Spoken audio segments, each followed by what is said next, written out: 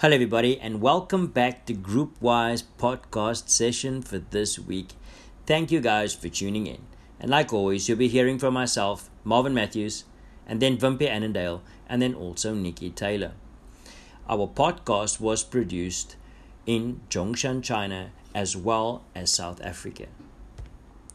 This week in our podcast, we will be discussing mobile apps and how we could use them in our classroom for educational purposes. So sit back, relax, and enjoy as we take you through the process for this week.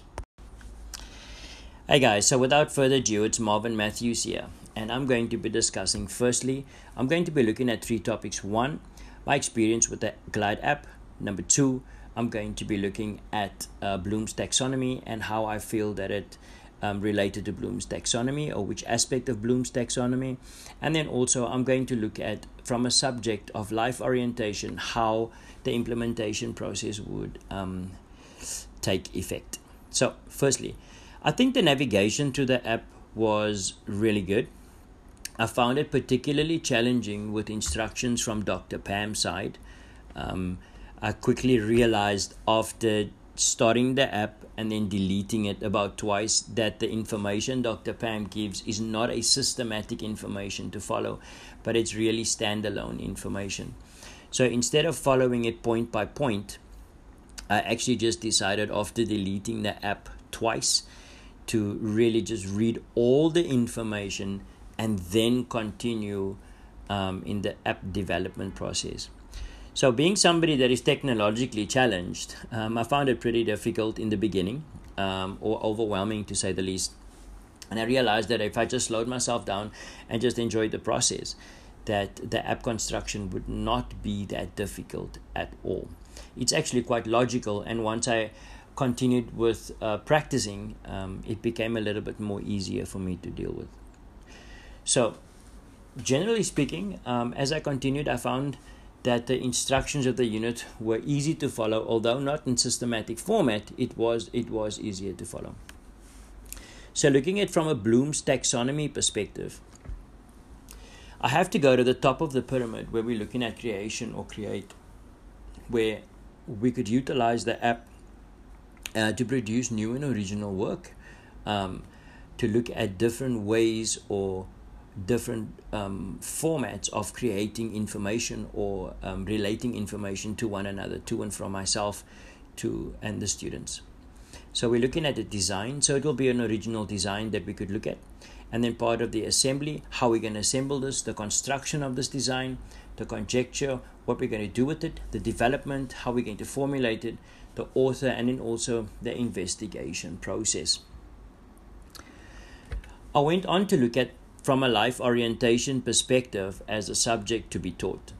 So my idea is to look at common diseases such as tuberculosis, diabetes, epilepsy, obesity, anorexia, HIV and AIDS, or just merely common diseases that plagues our communities that we live and teach in, and what we could do to look at those common diseases and to highlight certain aspects of it. So for instance, the causes of these diseases. Is it social? Is it economic or environmental? What are the factors that includes or contribute to these diseases, such as alcohol and tobacco, perhaps poor eating habits, and also physical inactivity? And then also treatment options. What kind of treatment options can we look at? What kind of care and support? And then also resources and health information. And then also health services, perhaps strategies for living with tuberculosis, diabetes, epilepsy, HIV, and AIDS.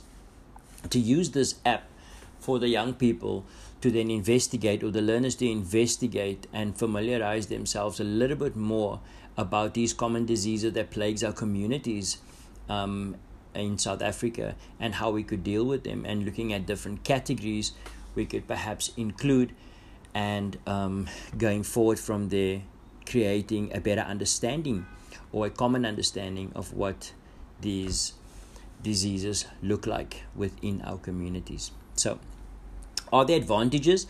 I definitely think there are obvious advantages to using an app in a classroom setting. Students can learn from these apps as long as they have a mobile device and they have a connection service. They can also log on to the interface, and they could do whatever they whatever it is required of them to do. So also the app also allows for users to change and update information. So the interface is pretty easy for the guys to utilize.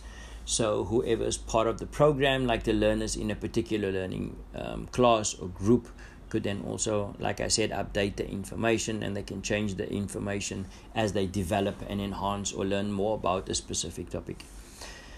So I think as teaching is heading into the future, this unit about apps was definitely very, very valuable or invaluable for me as a teacher, and utilizing technology or something that the learners are familiar with on a daily basis, to utilize that as a teaching tool within a classroom setting. So did I enjoy it? Yes, I did. Can I see future for this in terms of classroom setup? Definitely. I like the privacy setting as well. And I thought to creating short units of learning and in short learning points, and to develop that, I think it's very, very good. So guys, thanks for listening to my half of the podcast, or my section of the podcast. Further on, I'll be handing over to Wimpy Annandale, and he'll be taking it further from there. Thanks a lot, guys. Thanks, Marvin, for that. Carrying on where you left off, I'm also going to look at similar 3 points that you discussed. First one being how I found the Glide app, and with Dr. Miller's instructions. The second one, I'll also have a quick chat about Bloom's taxonomy, and how that had a role to play with us in designing our own thing on the Glide app. And lastly, I'm going to have a little bit of a different spin off that you did, regarding how I'm going to use this app in my classroom. So, to start off, I wholeheartedly agree with you. Um, Being technological impaired, as you rightfully said, I also struggle if I don't have systematic step-by-step instructions how to go through a process, when it comes to something on a computer, or an application on your phone.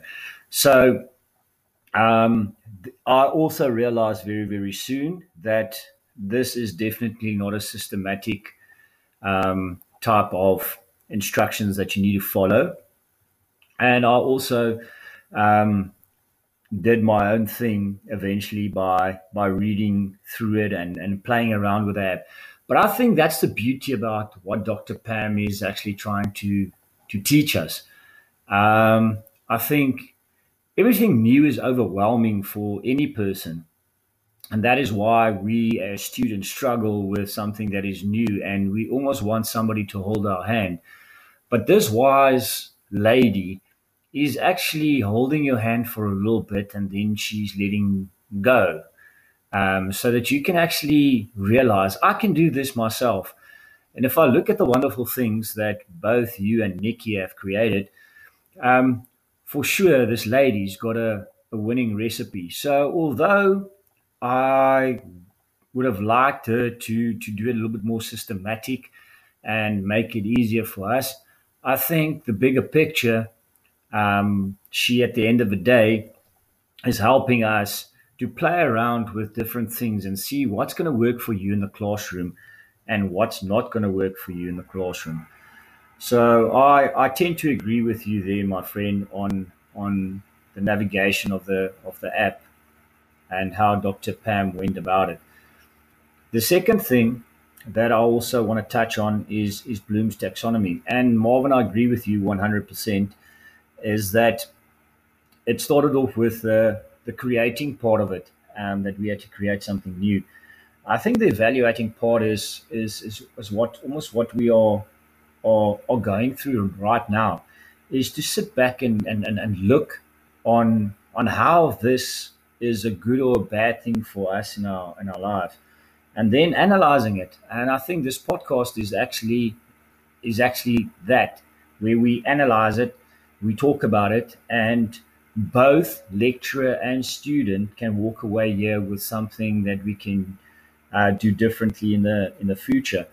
the applying part is what's making me excited about it, is how we're going to apply it. And I think that's where the third section of my speech is going to be about. And then the understanding and the remembering of it. The understanding and the remembering, I think, will come completely when we start using the app more and more, or using different things that we are actually being taught by Togi with computers and with technology.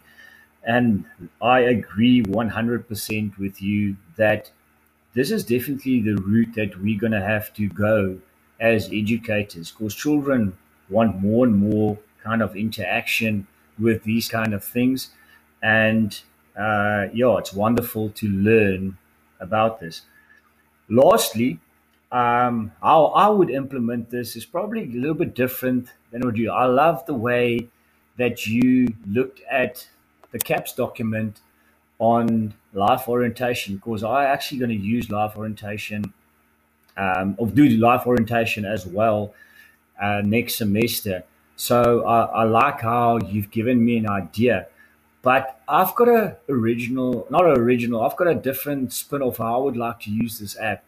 I would like to create a type of intervention, um, a thingy with Glide, where all the children's information in your class will be on it, and then the rest of the teachers that actually teach the same class will have access to it. And if a child's homework is not done, or he's stuffing around in class, or he's not doing this or that, it's actually a place where we can just have a little box that's ticked, so they can, as you say, rightfully add information in there.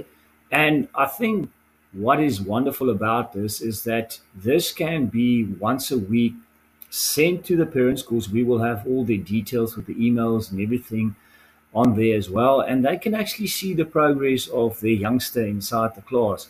And it's a kind of way where we keep a paper trail of what's happening, instead of the child eventually, by the end of the term, we say, yeah, is a problem. I also think it will help teachers from one grade to another tremendously if all of the information is there, and you can have a look at it and see how the child is going forward. So I would like to play around with this a little bit more, and by the end of the year, maybe we have developed a kind of intervention, a program that I can use in my classroom. But I'm definitely gonna do the same as what you just said about implementing certain parts of the CAPS curriculum into my app. It's definitely something that will excite the kids, and I not only want to do it for the teachers, but I also want to get the kids involved in this. So yes, I think we're all on the same page. I can't wait to hear what Nikki has to say next. So without further ado, Nikki, over to you. Good morning, fellow students. Dr. Miller. Thank you, Vimpy, for that introduction. My name is Nikki Taylor. I'm coming to you live from Somerset West in Cape Town, South Africa. This afternoon, I'm going to be discussing with you the experience I had with the Glide app, as well as its uses and functions in a teaching setting. Let's start off with my experience. As usual, with anything new that you learn, it's usually quite difficult in the beginning, and learning how to use the Glide app function was no different. So once I got to grips with the basics and I understood how it all worked, it started becoming easier and easier. So setting up the spreadsheet was quite straightforward. Using Google Sheets was quite straightforward. The only frustrating part right at the end was trying to get the welcome app or display on the front page to line up nicely. In the end, I gave up and I just left it as is. At least I had the word welcome and an image. But that's just due to time constraints. So in future, I hope to practice more on the app, and I'm sure I'll become better and better at it, because I definitely see the relevance to teaching with using this app. First of all, we all use apps every day of our lives. It's nothing new to us, and especially children and learners, they are so good at technology. Me being an older person, sometimes it's difficult. I don't integrate the apps too well into my life. I kind of get busy and I do what I need to do.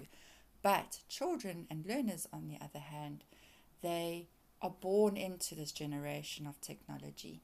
They are familiar with it at the age of 2 years old already. I've seen how my little one already knows how to swipe across the screen, and it's something I would never have done at that age. So it shows that youngsters are definitely far more adept at using technology. So therefore, I think using this app in a teaching and learning environment is absolutely fantastic. I will be teaching life orientation, so I come from a psychology background, and I absolutely see the relevance in this app in being able to mold and change behavior into positive social behavior. How would I do this? Okay, so I've used, for instance, the act of kindness and kind acts and learning empathy as reinforcing social behavior, positive social behavior. I am not yet a teacher, so it's very difficult for me to really relate, but I'm going to do my best. So let us take the app and design an app that possibly captures daily acts of kindness, for instance. Now we want to reinforce the positive behavior of acts of kindness, paying it forward, empathy. Those are the kind of emotions we want to instill in our learners. So first of all, I would start by building the app together with my learners. I would ask their input in the classroom setting, and I would get their input on what they feel. How do they feel about using an app like this?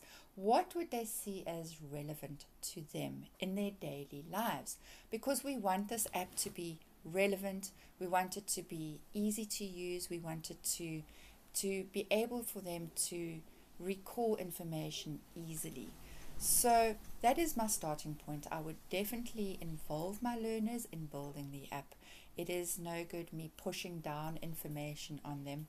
It does not work. We've already learned that now in psychology, that kind of teaching does not work. We have to adapt to involving our learners and creating the environment together.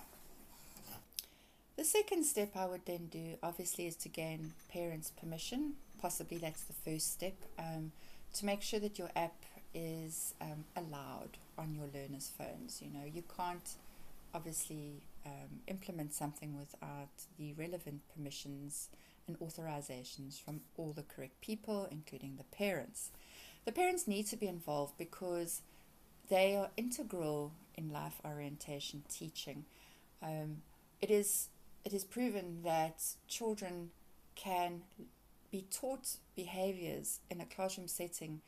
However, if these behaviors are not reinforced in the home setting, they will not have a change in behavior. So one needs to make sure that there's a sense of involvement from family, friends, siblings, the community as a whole. It's very difficult to get a whole community involved, but we can only try. I think that is where change begins. It begins at home.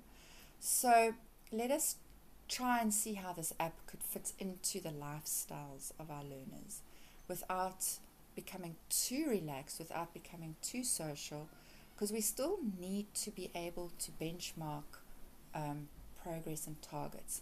So for instance, we would build an app, to allow a learner, for instance, to go out and do an act of kindness, possibly with a parent or guardian, and take a photo and upload that photo onto the app. If they can do, say, 10 acts of kindness within a month, then they receive a specific reward. So reward is the reinforcement of the positive behavior.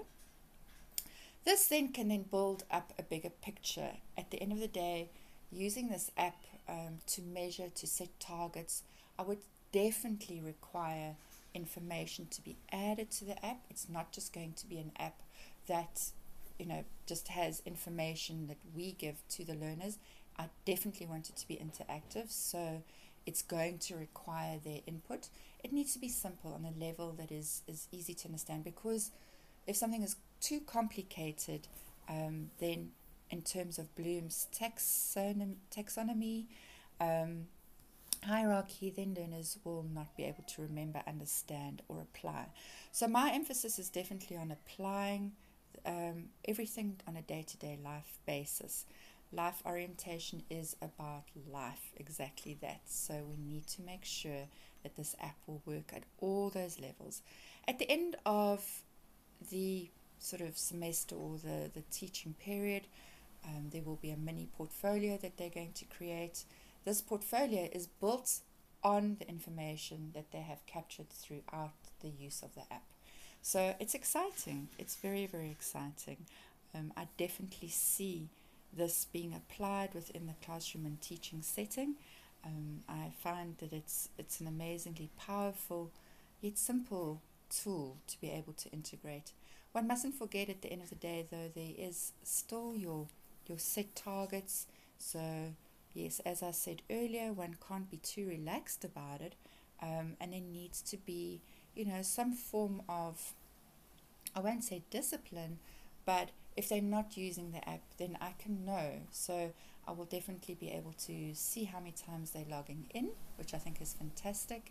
So there's measurement at every step of the way. There is a measurement in place, so that I can, as the teacher, I can make sure that learners are implementing and applying the new behavior, or learning, what it is that they need to learn. So all in all, thank you very much. I think that covers everything I need to say about this app, and it is exciting.